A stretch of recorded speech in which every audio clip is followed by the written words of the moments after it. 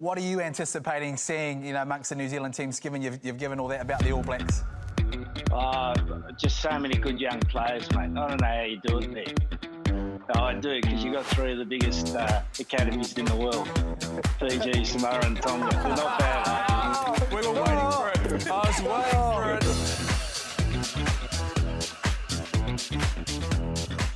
Hello, good evening, good morning, wherever you are. Welcome to the Dropped Kickoff. I am so excited. I am absolutely over the moon. Let's talk about success. And there's no better place to start than in Melbourne. It was such an audacious occasion down in Melbourne. It was so exciting.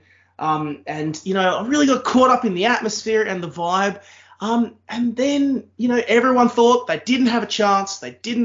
No one thought that they would have a shot. And then the Matildas come out and score 4 unbelievable goals and knock the Olympic champions out. I think it was one of the best games I've ever watched. And I'm absolutely over the moon that we are completely changing sporting codes and talking about footy on this podcast. Not footy, soccer from now on. Fuck, I can't even keep a straight face. Nah.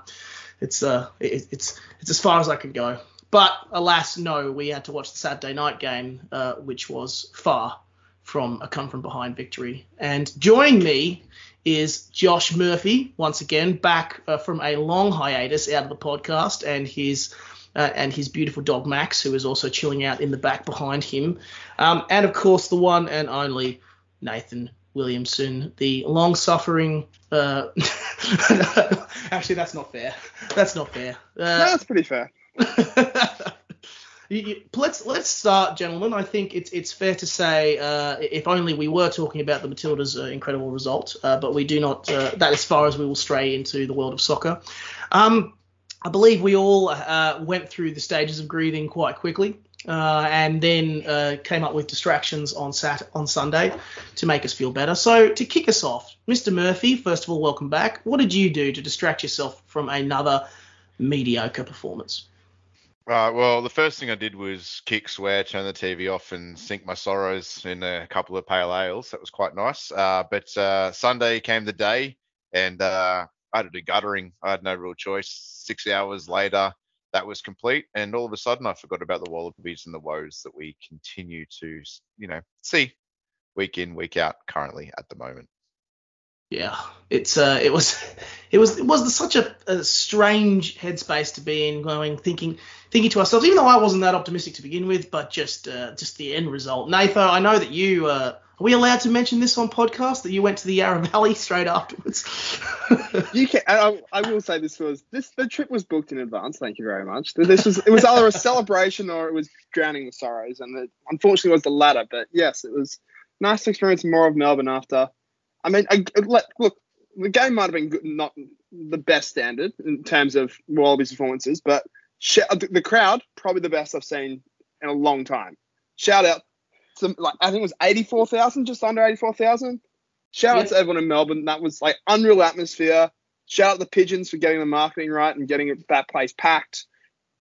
Awesome. Everything that wasn't on the field, awesome. Was that the only success for the Wallabies that night? Yeah, I'd say so. Yeah, probably. I mean, unless we're calling the game a bunch of... If put it this way, if the game was over after 20 minutes... It would have been very successful. Yeah, it would have been successful. It's such a shame that the games are not 20 minutes. Like it is in fourth grade. Or sevens. If it was a sevens game, we would have won 7-5. We're up 1-0. Yes. This is why I prefer sevens, because it's a great format. I will say that the marketing pigeon did nail the advertising before the game, even though in retrospect, it probably doesn't ring quite as well as it probably should have. The amount of jokes I saw about going to France for the croissants and an equivalent. I mean, couldn't have timed it any better, could they? It would have been amazing if they had actually pulled together a great performance, but part of me did think to myself, God, timing didn't end very well. Damned if you do, damned if you don't. It's always going to happen. Look, at least the Pigeon's doing stuff. I approve of it. So let's dive into this game. Of course, the game we are talking about is the Wallabies going down 7-38 at the Melbourne Cricket Ground, which proved itself to be a fantastic rugby venue, as already mentioned. So let's kick off by diving into another classic of the drop kickoff, which is very unsubtle homoeroticism. Who are our tops and who are our bottom performers? And I will throw to you first, Mr. Williamson. Who is the player or players that stood out for you, and who are the players that were going, oh, Jesus, mate, nah? I mean, I think he was probably the man of the match in the Australian side, but Angus Bell. Goodness me. I mean, we called for him to start after the South Africa game, after the Argentina game. He was unreal. Like, the way he took the ball up, he was over the line, the way he just skittled tackles. You know, he's played probably close to 60, 65 minutes as a prop, coming off. I think he came off twice, one for the yellow card and one for his original sub. He was unreal. He was, again, there's been so much promise about the kid and how much how much we've seen in the past has been hampered by injury. This was a world-class performance in a team which just didn't look world-class. So in terms of standouts, by far the best. In terms of who didn't, honestly, maybe because the standard's so high for him, I'll say Marika.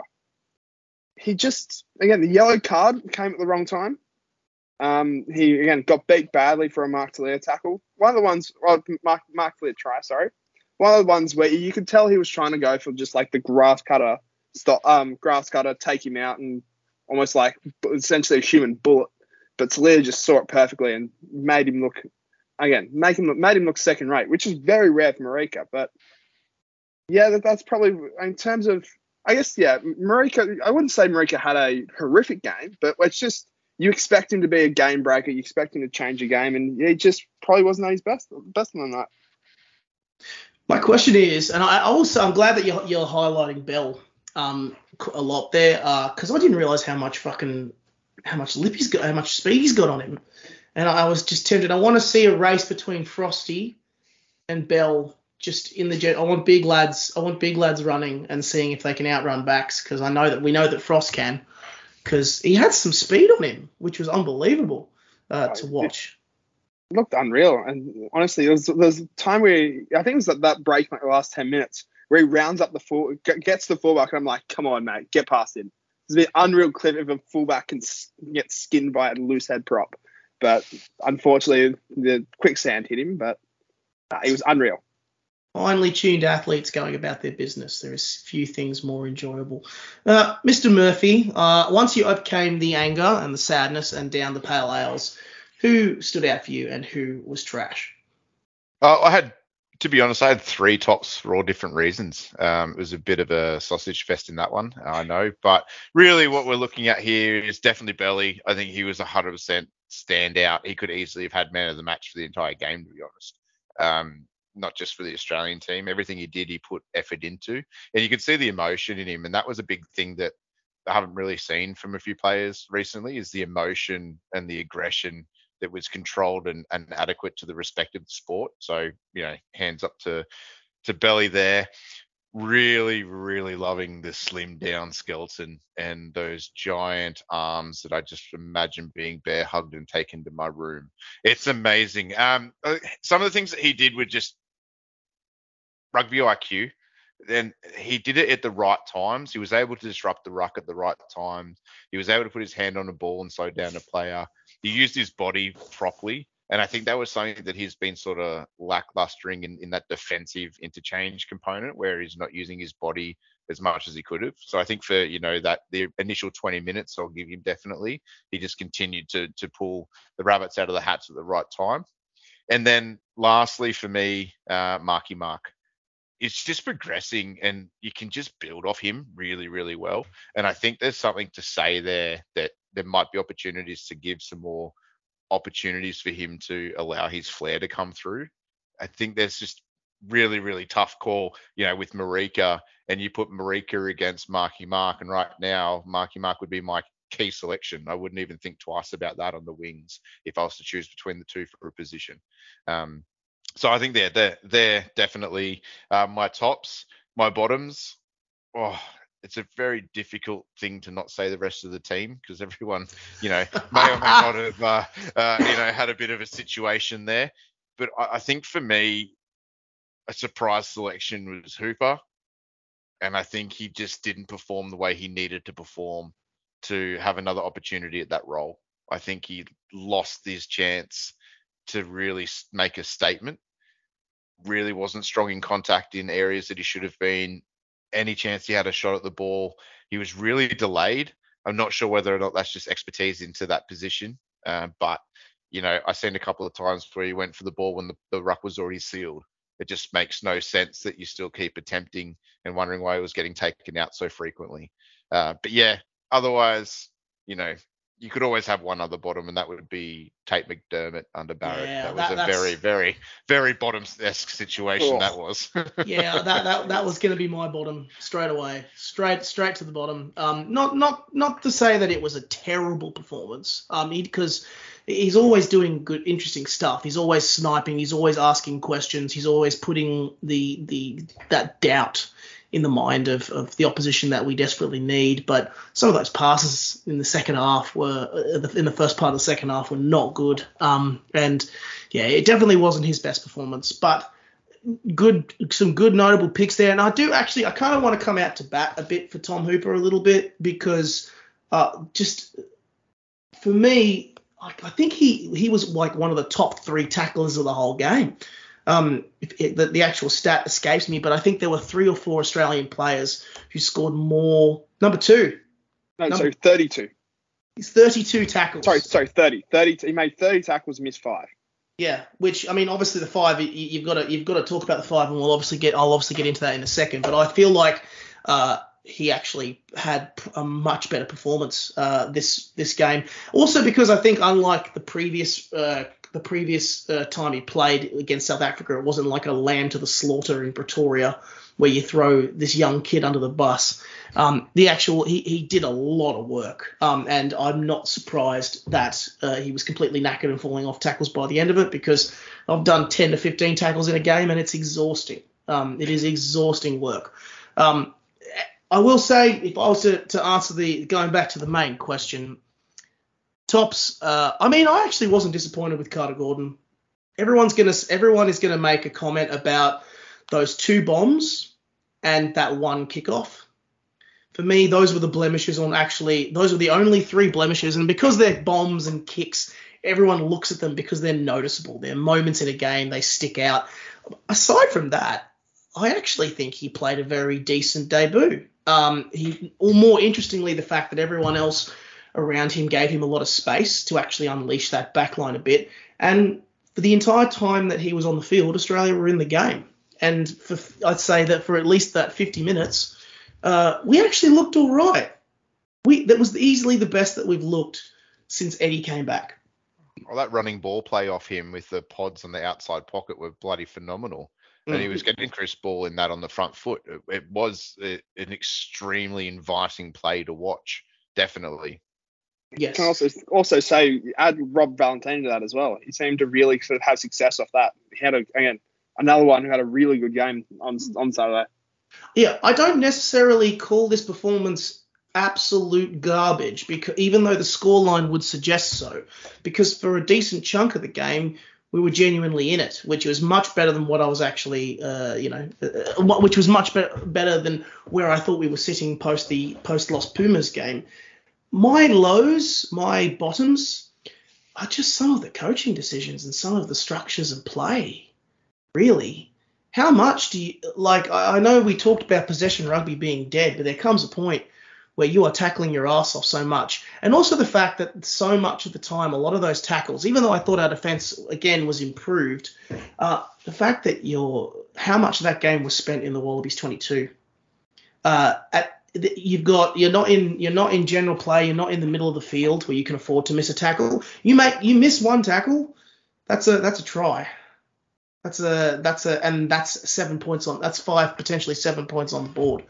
So I question some of the tactics. I question how hard this team has got to work in terms of defensive strategy, and just some of those calls and decisions, and also the execution under pressure. how the hell have we not learnt how to manage that pressure execution? Because the moment that we were put under significant pressure by the All Blacks, the boys capitulated and struggled, and mistakes were made, and we're talking very basic errors. And that was the moment where I went, well, aren't we training for this? Don't we train for this in like, these are the key issues the problems that we're issuing and focusing on. Are we feeling similar about this? Do we feel that is where the game fell apart? Because I worry about this. I worry about the Wallabies under pressure. Oh, absolutely. Are they just training drills at the moment, though? I actually had someone bring that up to me the other day, and it's kind of a weird point, but someone said that we're really just training for the World Cup. And it was like a really weird perspective to look at it. But, 80 minutes of defense against the All Blacks, it's not a bad training session, is it? And you see things like that. We're trying the players. We're bringing people back. Gordon's getting his start, and we're seeing what works off him. It was a different perspective. I really enjoyed it. Still didn't mend the broken heart that I had, but it's what a perspective to look at it. Yeah. I think also that execution under pressure. It's all well to go through the training drills and all that, but this is now the 6th game in a row we've had someone yellow carded. And a lot of those are that execution under pressure, that we're taking the easy way out and just shooting ourselves in the foot. 2 yellow cards. And then you look at that, period just before and after halftime, concede 2 tries. The second yellow card comes, 3 tries with, I think it was 3 with Tupou on the bench. It was 2 or 3, one of those. Just killing ourselves. The question I ask then is, do you reckon this is for all other teams watching, this is where they go, okay, this is how we beat the Wallabies. If you put them under pressure, they fold, and then you can run up a cricket score against them. Do we think this is where the key Achilles heel lies for the 2023 Wallabies? Poor choice of words, all right? Achilles heel is not the right term to use right now. But I think that you might be right, that might be a bit of a sore spot. I think it's definitely focused. Even Argentina were putting pressure on them as well, and in that last game where again just mistakes are continuing to be made, and the penalties all add up. It's something that you can't do against the All Blacks in any given time, let alone in preparation and coming up to World Cup games. And look at the difference. So at 19 between us and the All Blacks at the moment, at 19-7 just after the second half, we had sold 5 or 6 minutes at pounding their line, just throwing everything that we had. Particularly, I think we had 3 or 4 rolling mauls within 10 meters. The All Blacks stayed calm, stayed composed, and waited for us to make a mistake. That's the difference between a good team and a great team. Because there were signs that this is a good Wallabies team. But it's not a great one. It's not ones that have competed with the All Blacks in the past, that have put themselves out there and saying we are World Cup contenders. The joy is, as I've said in a couple of pods now, realistically we don't have to be at this stage. As Josh alluded to, we've got the way this draw set up is you can treat these as training runs. The problem is it doesn't fill you with any confidence that all of a sudden these training runs in exclamation points is going to all of a sudden come together on the field. If it does, Eddie Jones looks like a genius. This is the biggest and longest game of 4D chess I've ever seen in my life. If it all of a sudden comes together, he gets us to a semi-final, and with a puncher's chance, we knock out one of the big heavyweights to get ourselves in the final. But at this point, it's one massive. Honestly, with the best way to describe it, again, with the doco coming out, this is all just one massive plot line at this point. We have 2 ways to go. It is either the road to Wrexham, whatever the Wrexham one's called, or it's Sunderland until I die. It's glory. We're just currently at this point, we just don't know. And the thing is, I'm still kind of sitting here just unsure of what the hell is going to happen when we get to France. That's the thing. I don't think I've seen any. I don't think any Wallabies fan has seen enough to be like, you know what, we can go deep. We can go far at the World Cup. We're in limbo. We're in a place where you kind of I think, I just don't know what to kind of think with, as you've kind of alluded to, a game against New Zealand in New Zealand, where the New Zealand are $1.01 to win. We are $23. We then go to France and play France in a warm-up game. How much stock do you put in that? Who knows? And then we're realistically playing for it all, maybe going into it 0 from 5. How do you have confidence in that? That's the thing. That's what Eddie's, every word Eddie says, fills you with confidence after the game. But it's like, how much of that is actually going to translate, and when is it going to translate onto the field? See, I don't know. I don't necessarily think it fills me with confidence anymore. Sometimes, and I will use a rugby analogy in this particular regards, because I know everyone says, Eddie talks a lot of talk, but in my mind at least, particularly because of the fact that we've been so starved of success for so long, I think you've got to earn the right to talk a little bit like that. You've got to actually have the success to back it up and have the progress to back it up. And right now I am not seeing it. It reminded me eerily of England 2016. Eddie did talk a lot of talk, but when it came to the actual players and themselves, they were the most unrevealing, straight down the line, straight down the barrel. This is what we're going to do. This is the thing that we're going to try and prove to ourselves sort of mentality. And I feel like that's the approach that we should probably take right now. We have a job to do, and we have a whole bunch of stuff to work on. Of course, that doesn't sell tickets, and it doesn't sell. We know exactly what he's doing. He's drumming up media debate. He's drumming up support for the game. He's drumming up all of that stuff. But another part of me thinks, if you're going to talk that talk, you got to earn it. You got to earn. It's like earning the right to go wide. You can't. You've got to actually do the hard yards and get the work done in the forward pack first before you can start talking a big game. That's fair. Also, I think it's at the point where we're less than over a month out from World Cup, and sometimes you just got to play that poker face until it all comes together. Is not kind of tell people, keep telling you've got 3 aces, you're holding 2 aces, and maybe you're not. It's one of those. Again, it's at the point where I just don't know. I just don't know. That's it. Well, we can contrast that quite nicely with how the All Blacks went, and I think now is a good opportunity to kiss the ring for the folks across the Tasman, because they are very much a different side from the one that has looked how they've looked under Fozzie under previous years. Mr. Murphy, is this the All Blacks peaking at the right time? I think there's still more to come. Well, I don't think they're all the way there yet. I think there is still more to come. You can see their game plans have become a little bit adaptable per team.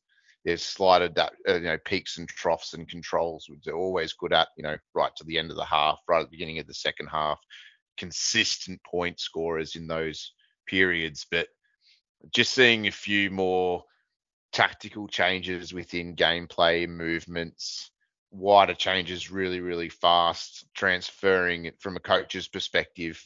We're looking at transitions to left to right, to left to right, to kick, to counter. And it's so fast. I would love to meet the S&C and fitness coach team just so that I can learn how to do that myself, because it seems like they're on a different level.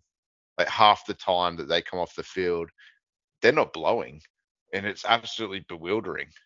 I just think there's just more to come, and the results are showing. It's just going to be a very tactical World Cup from the All Blacks, but they're just going to dismember every team that they verse, and we're going to see some real big score lines coming up. I actually think to myself, if we do a contrast back to just that coaching staff and decision, or add to your point, the moment that they got Joe Schmidt into that coaching lineup, they look a different side. They look night and day with his inclusion in that coaching staff and that coaching lineup. Just the tactics and approach, and more to the point, just again earning the right to do what they do. They withered the storm, and they withered the pressures that the Wallabies put on them, and then you have moments where Scotty Barrett is so confident that he can actually shush the loudest player on the Australian team. The silencer. The silencer. That was quite funny. That was, I've had crap for that, but I've gone with a couple of sports doco references already, but this feels like this is almost the Kiwis' last dance. Or dance, whichever side of Tasman you are. Like, there are so many of these guys going to be playing their last game on home soil this weekend. You know, you look at Aiden Foster, you look at even Richie Wawanga, Aaron Smith off Japan. I think Whitelock. I think it's a couple. There's several All Blacks who essentially this is going to be their last year if the laws around their eligibility stay the same. It feels like a team which recognises that and understands that this is it. You've really realistically looking at France, the way they're set up, they could dominate for the next 10 years. This All Black side seems to kind of think, all right, it's 23 or bust. We've got a chance to really cement ourselves as one of the best teams in a generation. You know, a team that for the last 15 years has dominated world rugby, and one final trophy just cements that. I think this is what you said. What's your movie title? Because I got a movie title for that. That's Remember the Titans. Just the title. Don't worry about the plot of the movie, but just remember the Titans. Just remember the All Blacks. Remember the All Blacks, and then you can call the Wallabies the Replacements. That'd be a nice little touch, wouldn't it? That's good. I'm not going to be able to make that. That's good. It's just they're an unreal team to watch at the moment, but there is I think in terms of, I think Eddie's was the first one throughout the whole, are they peaking, are they not? Like, no offense to the rest of their group, I think they have to peak for the first game, and they have enough time to just taper. Mm-hmm. Let's face it, Italy are good, but a second-rate New Zealand team beats them. Uruguay nearly got beat by Chile, should have got beat by Chile. It wasn't for like 2 yellow cards. And Namibia got beat by a Argentina A side. Yeah. You can afford to rest players late into this competition if you're New Zealand. But you have to win that game against France to make sure you're playing the loser of South Africa and Ireland. It does make you think that game really, they're probably already got all of their eyes on that particular game more than anything else, because it seems just like a natural focus, particularly not just because they know that game's critical for their campaign, but they also probably know that the French are going to be throwing all their cards on the table as well. Game at home, particularly as well the fact that the last couple of years has been quite positive for French rugby, finally grabbing some critical wins over them, and kind of shaking off the monkey rather. Just, yeah, you'd have to think that that's going to be a focus on it. Let's talk rugby championship in general now. This smaller version is finished. We have a clear sense of where everyone is sitting. And it is slightly disappointing for us Wallaby fans that literally everybody has improved except us, even Michael Cheika, which really says a lot. Where do we see where the Southern Hemisphere contingent is sitting right now? We've already talked and touched on the All Blacks, and very much deserved winners of this truncated, smaller version of the Rugby Championship. But I do think that the Springboks and Los Pumas are both sitting in very interesting positions. And, of course, they also played out a game where the Springboks snuck home at home 22-21 in what was a fantastic match with plenty of drama. Nathan, where do these two teams sit? And where do we all sit in general right now? I mean, we'll start with the Kiwis. I think that they probably, at the moment, you know what, Bolko, I reckon they enter as favourites. I know of the tournament. Bolko. I think the Irish and French have played well through the Six Nations, but there's something about the way the Kiwis are playing right now. I've seen enough from them against South Africa and them against us to say they should be favourites. Sure enough, I think looking at it now, the bookmakers agree with me. Like they're just favourites over France. So get your bets in, guys. You heard it first. All I'm saying is Australia's $11. Like, if we move on to South Africa, I think they're in a real dogfight. Like, they looked a lot better against Argentina, but still, found themselves conceding 2 late tries to only win by a point. This Ireland team's good, but the only thing it doesn't kind of it's stopping me from pulling the trigger is they are Ireland. They are in a World Cup. Yeah. Do I have to say And any more? inevitably we'll get knocked out in the quarterfinals. Like this is a team which again could probably put Thanos in and still somehow lose in the quarterfinals. Just a bit meh. But I mean, if there's any year to do it, this is it. Come on, guys. Yeah, I agree. As for Argentina, they're the interesting ones. You've got an England side that it's still probably in the same position as what we are. A Japan side which has looked a bit shaky. And Argentina are always very good when it comes to World Cups, or always good after getting knocked out in the pool stages. They generally, if you look at the kind of history, whenever they go out in the pool stages beforehand, they generally end up coming a third or fourth, they end up making that kind of semi-final when no one's really picked them. So I think, honestly, the way they're playing could be a real chance to top that pool. Real chance to top that pool. If they can build off, particularly that game against South Africa, they looked really good. If they can build off that, I think as Checker kind of explained it, if anyone hasn't seen his appearance on The Good, the Bad, and the Rugby, watch it. It's great. He talks about how he kidnapped all these players and like put them through a whole bunch of torture. A+ watch. But it seems like he's getting all these. He's been real tactical with how he's brought back his players. He was saying. All these guys have gone through the long European seasons and have now sort of come up and really been freshened up, like a good horse trainer does. And I think he's going to have them firing just the right time to maybe cause an upset or two and get themselves top of that quarterfinal group when not many might be picking it. I love it that we've got a horse trainer vibe to it, he is a horse trainer, isn't he, Checker? I think he could make the transition over to Royal Randwick quite nicely. From the Randwick Rugby Ground to the Randwick Racecourse. Mr. Murphy, what are our thoughts on Los Pumas? Do we think that these two, particularly these other sides in the Southern Hemisphere specifically, I mean, let's be honest, it has been a weird time in rugby, a great time because there is a sense of unpredictability. You've got the emergence of your Frances and your Islands that look genuinely fantastic, playing some of the best rugby we've ever seen, and then you've got the All Blacks peaking at the right time. You've got the world champions in the Springboks. How does the Southern Hemisphere contingent sit right now? I agree wholeheartedly. Argentina to top the pool. I don't think that they will struggle against Japan. I think England will make them work for it, but not in a way that they feel rattled at any point in the games. I think they're just going to be consistent and use their little key players to really make a cementing on the points and the kicking. Their goal kicking is one of the more, prolific kicking abilities, and I think that that's a really good position for them to be in. And I wouldn't be surprised, if you happen to see Argentina and Ireland, I just reckon the Pumas would just knock them right out. I don't know what it is about the Pumas. If you got to see that game, it could just be an absolute beautiful standpoint. Nathan, I feel like I'm repeating you, but yeah, New Zealand 110% favourites. How? I disagree. This is unbelievable.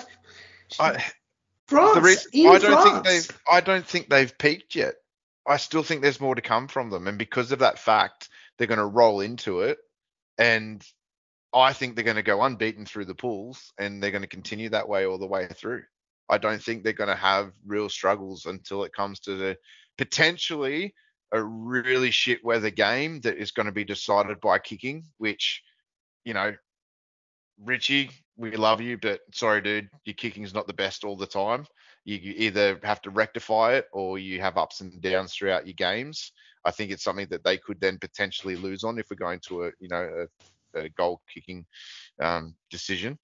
I don't see France winning it. I see France bombing it. I don't know why. It's just a weird gut feeling. I feel like they're just going to absolutely bomb their opportunities, and it's going to be a very interesting situation for France, and potentially one of those, oh no, it's on the home soil media cries, and we'll all benefit from that, watching the Wallabies potentially get one step closer, which I'll take.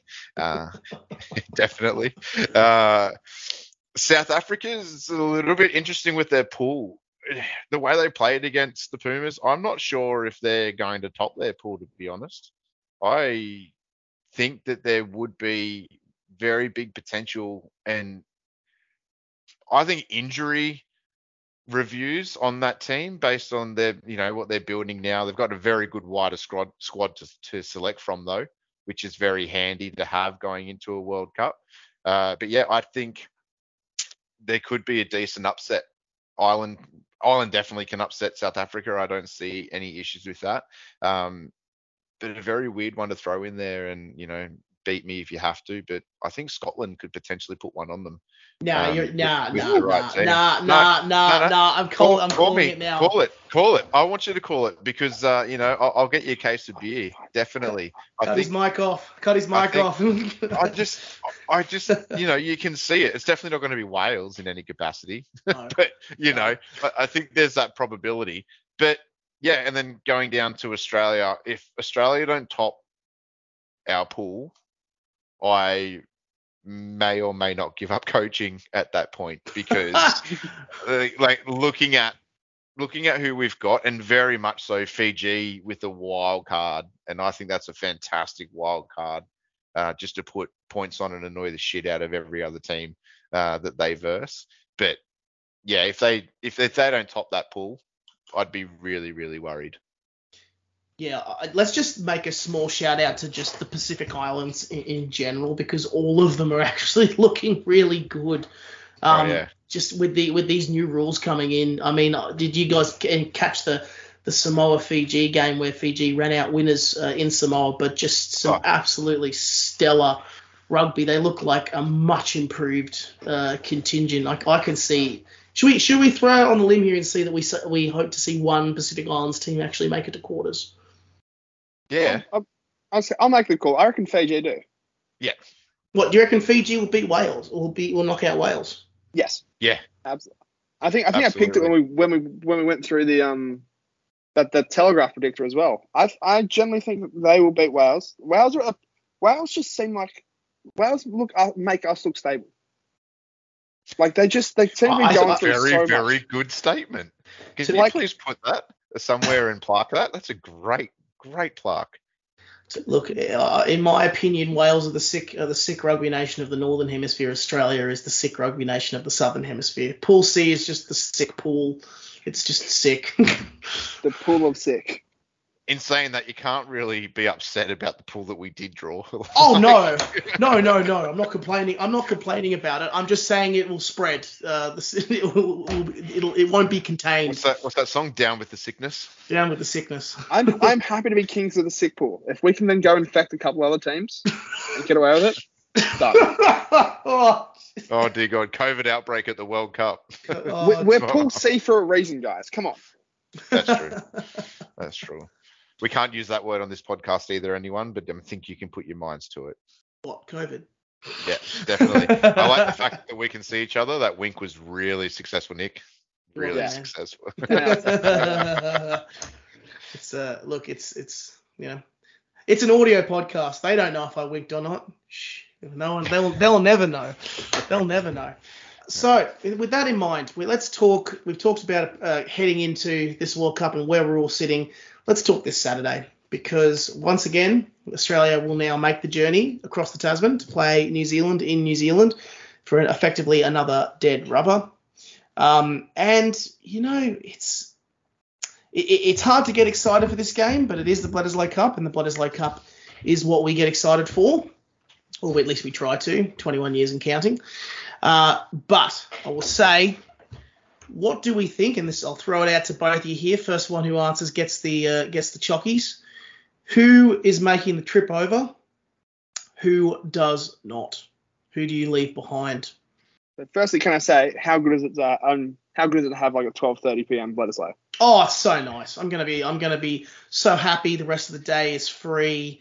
I might go and see a movie. I've been really wanting to see Oppenheimer. That'll also be the perfect distraction from another. That'll be my great distraction after another dismal performance. I'll go and watch a fantastic 3-hour movie about the destruction of society as we know it, starting in a desert in America. From a selfish perspective, finishing a test match at 4 p.m. does sound incredible in terms of when it will be done. But in terms of what changes, Right. So we need a new. Let's say we need two tight heads. I think this is the time for Pone Farmacelli to start. I think you have two options. You either go with Slipper on one end, Bell on the other, and then you bring in a Blake Shop on the bench and Pone as your two reserve props. I think this is the time to give Pone a chance. I don't think he's ever had that chance on international level. I think he's that real abrasive character. If you start him and Angus Bell, you're sending a message early on and you're going to be breaking some tackles. You're going to be breaking that game line. Just give him a shot, see what happens. Outside of that, honestly, I probably wouldn't make that many more changes. I'd give Tate another go. I think Tate. There is something about Tate and Gordon. There is something there to Tate and Gordon when Tate's not playing like shit, because there is clearly a potential cohesion that could work there. Plus, they look exactly the same. Someone needs a haircut. The Sunshine Coast surfing. Trying to think of something else that's after that. Sorority. No, wait. That's sound right. Squad. Siblings. Yeah, they are. They do look like siblings, actually. But I mean, outside of that, I'd probably keep the team pretty similar. I'm trying to think. Maybe go with Fraser McRudd over Tom Hooper. Maybe. Outside of that, there's not many real positional ones I'd switch up. I think this is the point where you got to keep some level of cohesion. We've gone with 3 different back row combos, 3 different centers pairings. This is just the time. I think it's 3 different back 3 combinations as well. This is the time we just find out some combinations and see what they do, see how they kind of work together. Well, I can agree with that. The only other additional change that I would make, I do hope that McWright is the next starting choice at 7. I'll be very clear about that. But I also think Jordy Petaia needs to get moved from 13. I don't think that is a positional. Let's put it this way. I don't think that's something that's going to support him ongoing if he's put into that position. I think there's too many areas of his game that doesn't make him an adequate 13.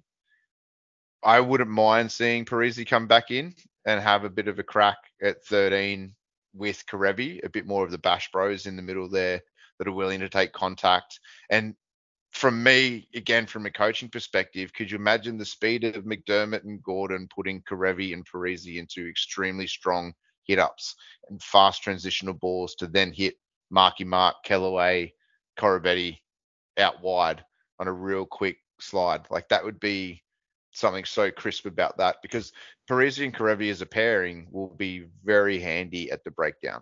They will be able to secure each other's rucks and support that and potentially provide that quick ball for us to transition out.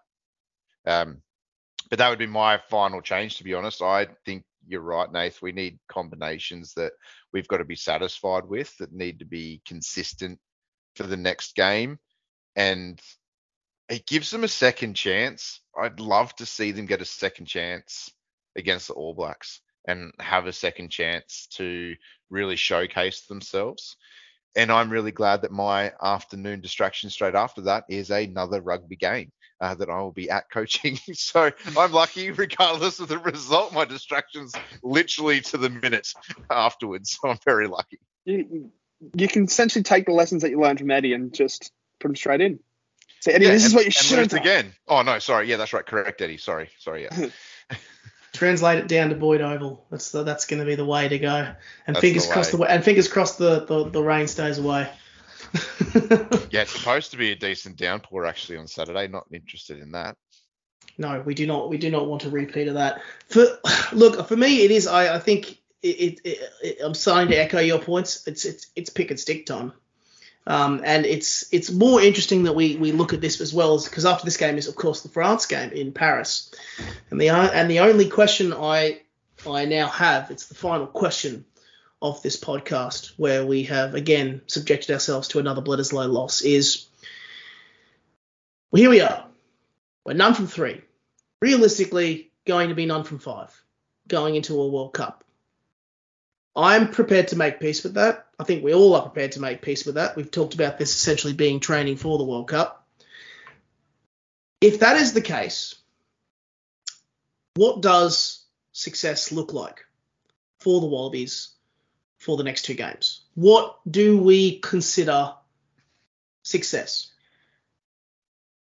Do you want to be technical, or do you just want to be your perfect social rugby supporter? Because there's 2 avenues that you can look at this, I reckon. Because on a technical side, discipline has to be improved. If that's not improved, we're just going to shoot ourselves in the foot. And depending on the lovely draw of referees, if we got a couple of whistle happy boys or girls, we might well and truly be in trouble during those games. And that would be the first point. The second point would just to be closeout efforts, like making sure that the effort off the ball is being made consistently. We have periods of peaks and troughs of absolutely sublime rugby that we are just hitting everything that we need to do, and then it all just falls away. It's almost like they go invisible and hide behind the next wall that's coming. But I think from a technical point, that'd be the 2 areas that success looks like for me. A win would obviously be making everyone bloody happy. Don't make me laugh. Well, someone's got to be a comedian in this joke. No, but it's one of those things that we can go ahead with. And then just from a social rugby lover, I just want to see some consistency. Not losing by a point, losing by 3 points, losing by 5 points, and then moving to getting drubbed by 30 plus points. I'd like to see some consistency, even if they're losses, just consistency of score lines and consistency of attitudes. Everyone can take a leaf out of Belly's book from his reaction on Saturday. And I think the whole team needs to be putting that emotion forward to provide that, though. Yeah, I honestly couldn't put it better myself. Yeah. As much as I'd love a win, and, never say never in sport. If they can, what I want to say is something closer to an 80-minute performance than last week, because we got about 40 minutes of it, if that, and that's probably generous. Even if we can get 60 minutes of it together, and one of those ones where you push them till the end, and then maybe they run away with the game late, maybe they score 3 tries in 10 minutes. Cool. I'll be content with that. I'll be content if I can walk away from the game being like, you know what, we are on the right track. We are taking steps forward. We can, head to a World Cup in a month's time and still be confident that we can go deep. And no yellow cards, for goodness sake. If I have to watch a 7th game in a row with a yellow card, I'm going to scream. And luckily it's a 1 o'clock game. I can get away with screaming without having to wake up my neighbours and have police come to my door who live around the corner and go, why the hell are you screaming at that time of night? No yellow cards. It's happened before. No comment. That is an ongoing legal issue, and I am not privy to comment about it. Yes, the eternal fan. Instead, you'll just terrify the children next door with your obsessive screaming. Yes, so much better, so much more acceptable. Yeah, that'll make it work. I think this is where we're going to be for a little while as Wallaby fans and as Australian rugby fans. I think Eddie did say a comment about just keep praying we will get there, which I personally thought was a terrible thing to say to a bunch of rugby fans who have been starved of success as long as Australian rugby fans have been. And can see, Josh, you have something to say on that, but look, it just there's some weird little schoolboy rugby coming out through that, and pray for us. No, mate, we can't pray for you. Just do your job, and let the team actually succeed. Yes. Can I add on that and say I do think that's how we got here in the first place. I think someone prayed and made a deal with the devil in like 1999, round 2003. That someone's gone. All right, I prayed too hard for the 99 World Cup. And the devil's gone, all right, cool. You can have that. You can get to how about this? I will get you to a 2000 final on home soil, and after 80 minutes, you would not have lost. And some bastard has made that deal, and it has cost us. Because how else to describe losing Bledisloe 22 years in a row? How do you explain everything that's happened? The devil has returned to claim their side of the deal. I was 5 the last time we won a Bledisloe.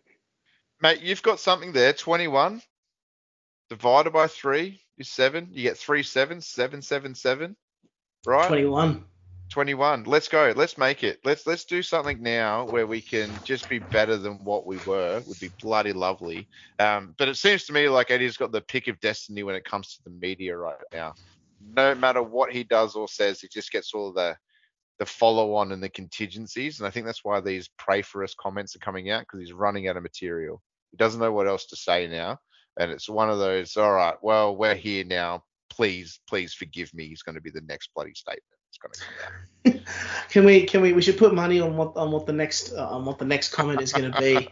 Has to be religiously focused. That's the context. What about put money on the next reporter Eddie blows up on? We all know who that's going to be. Hey CD, how's it going, buddy? We all know who it's going to be. Well, what about then? What media coverage? Like what event it is? Like, is it going to be in the follow-up for the next All Blacks Bledisloe game? Will it be against France? Or it's going to be in New Zealand. I also say, I think you guys are missing the complete trick of what he's going to say on Saturday. So obvious. It's a moral Bledisloe win, guys. It's a moral Bledisloe, yes. And then afterwards, we'll refuse to have a beer with them. Yeah. So we will claim the moral Bledisloe. We'll claim the moral Bledisloe. We'll say that the series was a drawn series, therefore we won it. And then afterwards, we'll refuse to have a beer with them. And I think it'll be someone like Richie Mwanga will stick his head in a couple of times and be like, "You guys gonna come and have a drink?" And celebrating a moral Bledisloe. Yeah, but kind of going back to the praying point, which got us sidetracked down this rabbit hole. It is a case now of just seeing what's in front of it and seeing how long you're on the journey for, and just being prepared for the fact that this is the way it's going to be for a little while. Being a realistic Australian rugby fan, it's not like we've had to do that for years at this point. I think that's just how it is. It is what it is. It is what it is. It is what it is. That's the most depressing statement you can say about any sport. It is what it is. I don't care what anyone says. Give me something better. Let's talk about the Wallabies and what they can showcase. No, we can't do that because at the end of the day, they're not showcasing shit. So they better do something next week, because, my heart goes out to the other fans in this world that we deal with, because we're all having the same aspirations and wants and needs, but we're just getting shoveled shit in return. It's not fair. I will finish off by simply saying to everyone listening, the Wallabies will be playing this Saturday at 12:30 against New Zealand for a moral victory in the Bledisloe Cup. Gentlemen, it's been a pleasure, as always, talking rugby with you. We'll probably be back next week to dissect another game of another testing of our faith, another game of praying, and I am hoping to all hell that we come away with a moral victory. Wallabies by 6. Oh, I appreciate your faith. I appreciate the faith, mate. The next intro is going to be "Gotta Have Faith" by George Michael, 100%. And then put it in Wallabies by 6. We'll just see how we go getting that past copyright. Yeah, I think that's a really silly question. Rugby's a game of 15 players on the field. When we're attacking weak defenders. We're looking for weak defenders. Why would we run at the strongest defenders? So if Martin's there and sorry, what's your name?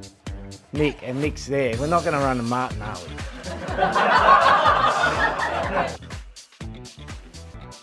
Guys, can you just send my best wishes to Warren and make sure he enjoys the 3rd and 4th playoff?